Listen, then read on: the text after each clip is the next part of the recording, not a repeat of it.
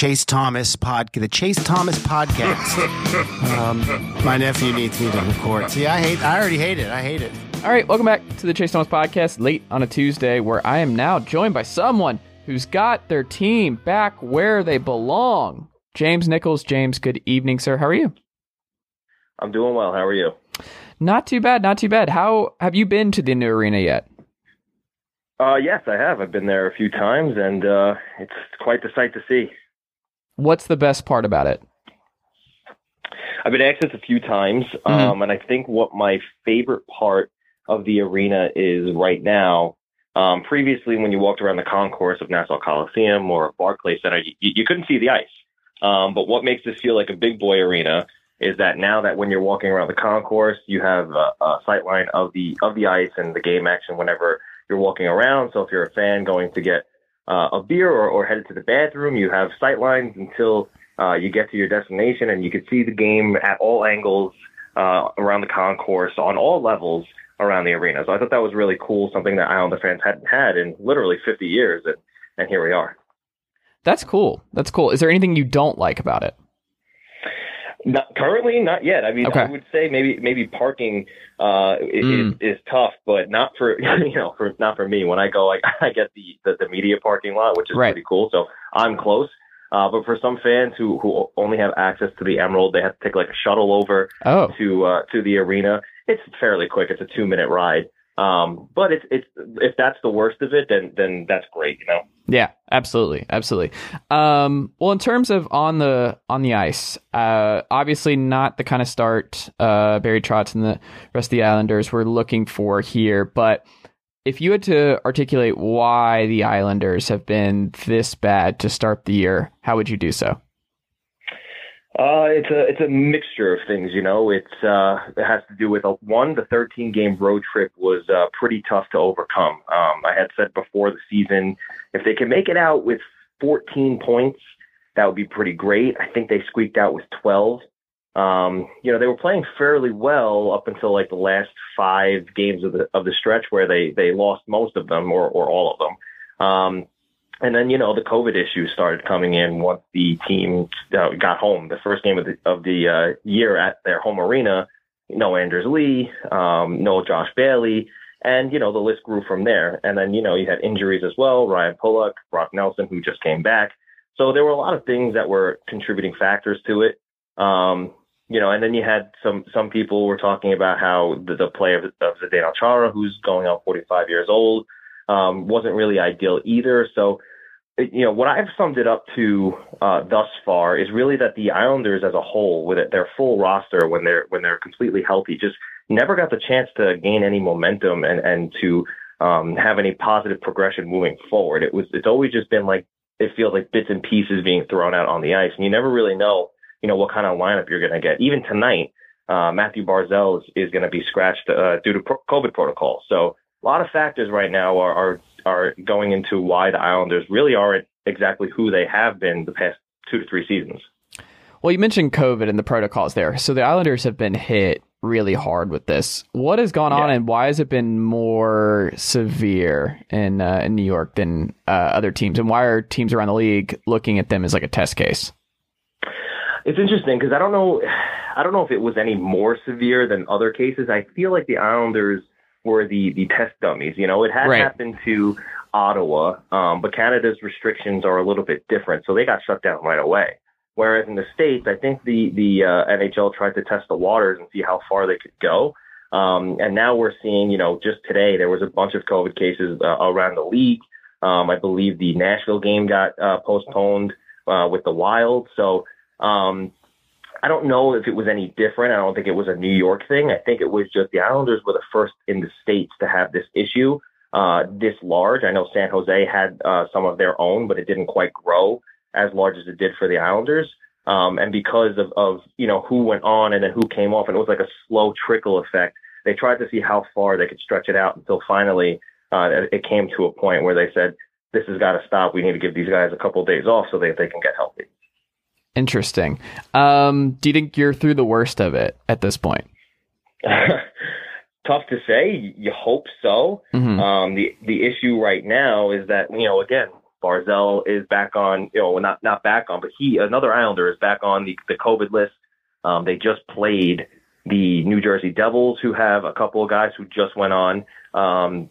Nashville came through not too long ago. They have a couple of players who are now on the COVID protocol. So you would hope to see that, because so many guys did already go on it and thankfully came out on the other side okay, that maybe it's over because of that 90-day period where you have the antibodies and you can't get it again. But, we'll see. Tomorrow's another day. Tonight Barzal's out. And the last time this happened, there was a slow trickle effect. And what should probably scare Islander fans the most is neither of their goaltenders got it yet. And if one of them does get it, that's going to be tough because then you have Corey Schneider as your backup, who we saw through the first 9 games of the season until Semyon Varlamov came back. He didn't even get on the ice because they really I don't think they trust him too much. So you're going to have one goaltender with a larger workload, and the Islanders are playing like every other game until Christmas break. That's interesting. It just seems like it's not just NHL and it's not just the Islanders. You just have teams everywhere. The Bulls are getting this in the NBA, but it seems like this is cataclysmic across all major sports leagues at the moment. It's almost like we're getting to the point where we just need to shut down everything for 2 weeks and just start over in a couple weeks. I don't know. None of that will actually happen, but it is pretty nuts that it seems like it's just hitting every pro league all at once. Yeah, it's tough because you kind of question, when is this going to come to an end? You hope everybody gets to be safe and healthy, but then at the same time you ask yourself, are we ever going to be able to play a regular normal season again? So it's interesting to see how it's going to happen and how the league is going to handle it, and the rest of the league is going to handle it moving forward.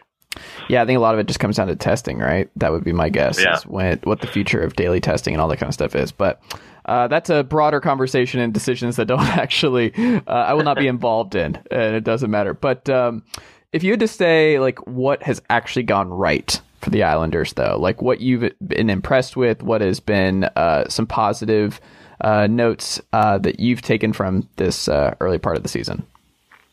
Yeah, so, as of late, the power plays looked pretty good, right? I think they've scored 5 in their last 3 games, which is something that's not of the norm for them. I think the power play has been a little bit more active, more precise, quick decision-making, which has been nice to see. And that's got to do with the fact that, Matthew Barzal's not going to play tonight, but he's been anchoring that power play pretty well. Oliver Wahlstrom is never afraid to shoot. That shoot first mentality is key for the Islanders because they don't have too many shooters. And another development as of late is Noah Dobson. He's been coming along very well.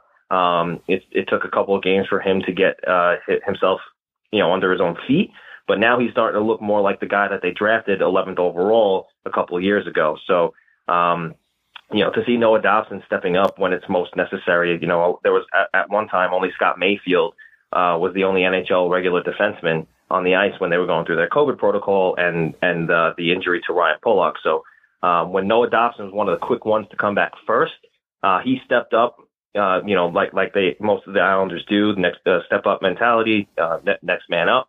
Noah Dobson was one of the guys who stepped up real well, and he's still playing as good as he was with everybody back in the lineup. So it's a great thing to see for the Islanders blue line. Would you say the season is still salvageable at this point?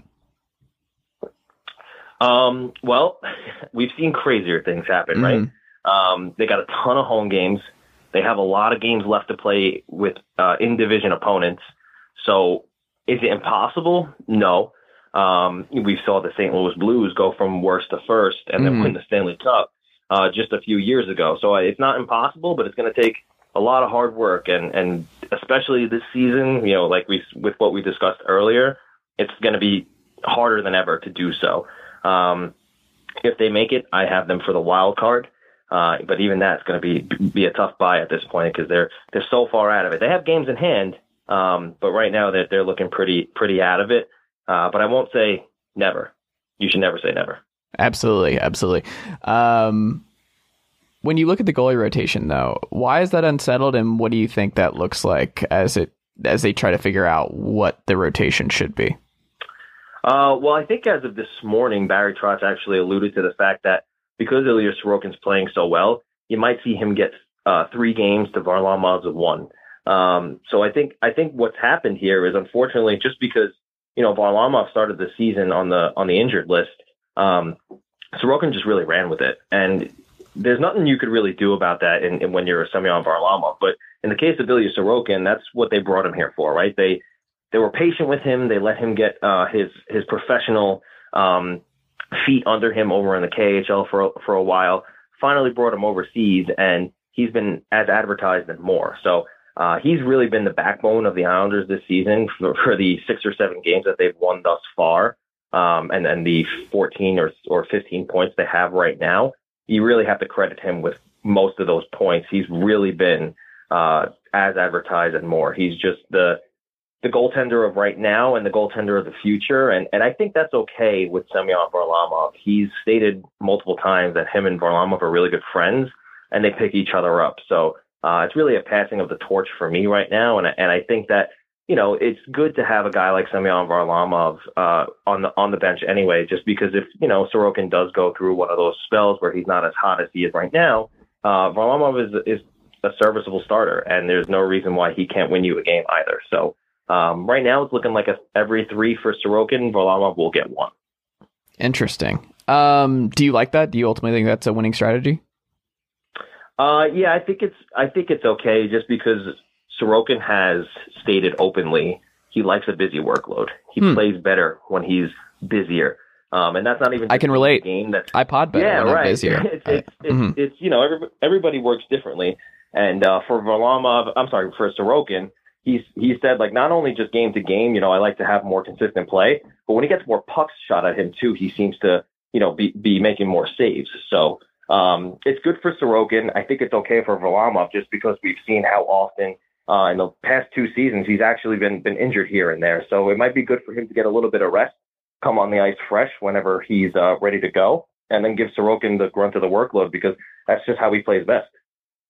Interesting. Who steps up for Pulock on the defensive side of things with him out? It's been Noah Dobson so far. I'd love to see Robin Salo get some more time. He has been lately, which has been great. But if anybody who's been a regular, Scott Mayfield's going to have to step up a little bit more. He's been good this year, not great.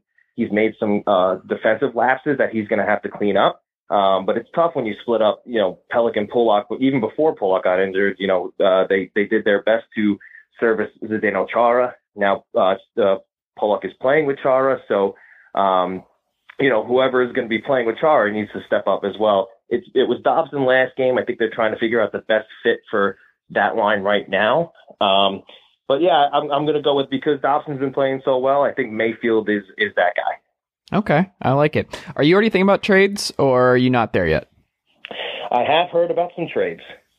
Okay. And it's nothing is, ever 100%. And there was some interesting commentary on, I got information that this summer the Islanders did go inquire about Jacob Chychrun and Patrick Laine. That's not to say that they're doing that right now. But if you're Lou Lamoriello, you do look at this team at the moment, you do look at where they are in the standings, and you say to yourself, I got to help my team. We're I think we're 11 forwards over 30, 2 forwards at 29. Our window to win is now. Not to say that they don't have a good amount of young players to stretch out their window, but their window to win is now. So you look at guys like Jacob Chychrun, who's 23 and a puck-moving defenseman that they're missing since trading Devin Tays and Nick Leddy. You look at a guy like Patrick Laine, who's a sniper who they haven't had in a long time. Oliver Wahlstrom is doing his best to fill the net as much as he can, and he has been. But everybody around the league knows Patrick Laine is a 40-goal sniper, and those don't grow on trees. So he's got 1 year left on his contract. We all know what's going on in Arizona. It's just a dumpster fire over there. The price on Chychrun has been said to be, quote unquote, astronomical. So that's going to be a tough buy. But if they're trying to win now, he might be a guy who you want on your blue line. And at just 23 years old, he'll be there for a while. Interesting. What do you think is the most likely trade target for the team? If you had to get in the mind of the front office right now, who do you think is their priority number one? If they're going to make a big splash, I would think that it should be Chychrun. But if they're probably, I'm of the opinion, and this is what we've seen Lou Lamoriello do in the past, he might go a little smaller than that and look to a team like the Montreal Canadiens, who have Ben Chariot, a serviceable top four defenseman. He can move the puck a little bit, and he's really good in his own end. So if that's going to cost you less, the Islanders kind of do need their assets moving forward to maybe draft some players. They haven't drafted in the first round in a couple of years. I think it's about 3 now. So they might need those assets, but if he's willing to sell them off, sure, yeah, Chychrun would be nice. If not, though, you might see a guy like Ben Chariot from the Montreal Canadiens come in at a cheaper cost. I like it. Storyline to keep an eye on at the moment for Isles fans. Anthony Beauvillier. Right now, it's not known if he's going to play tonight.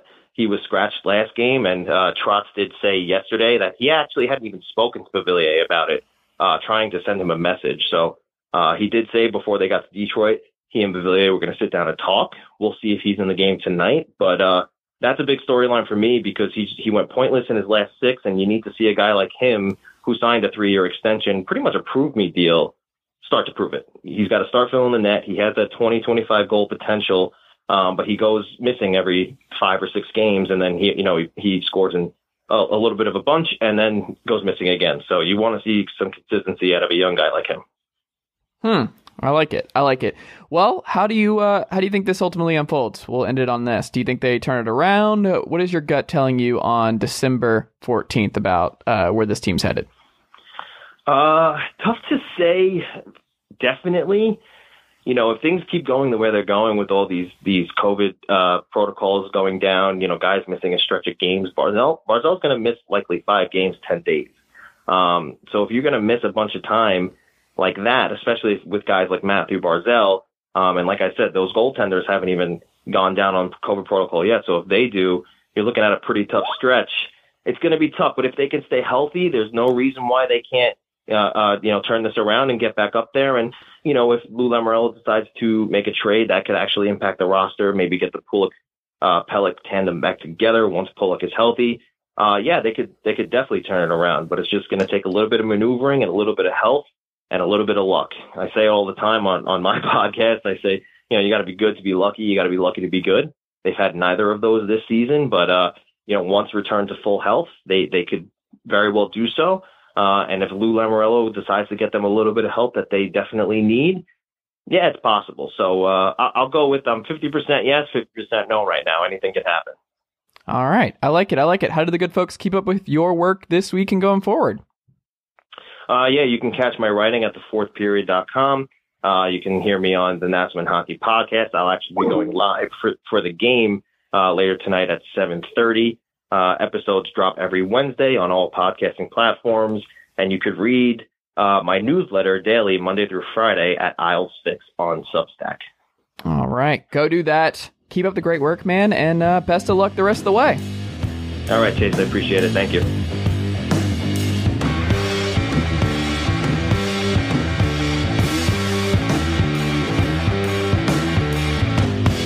Nicely done, nephew. Chase Thomas Podcast. Hell yeah.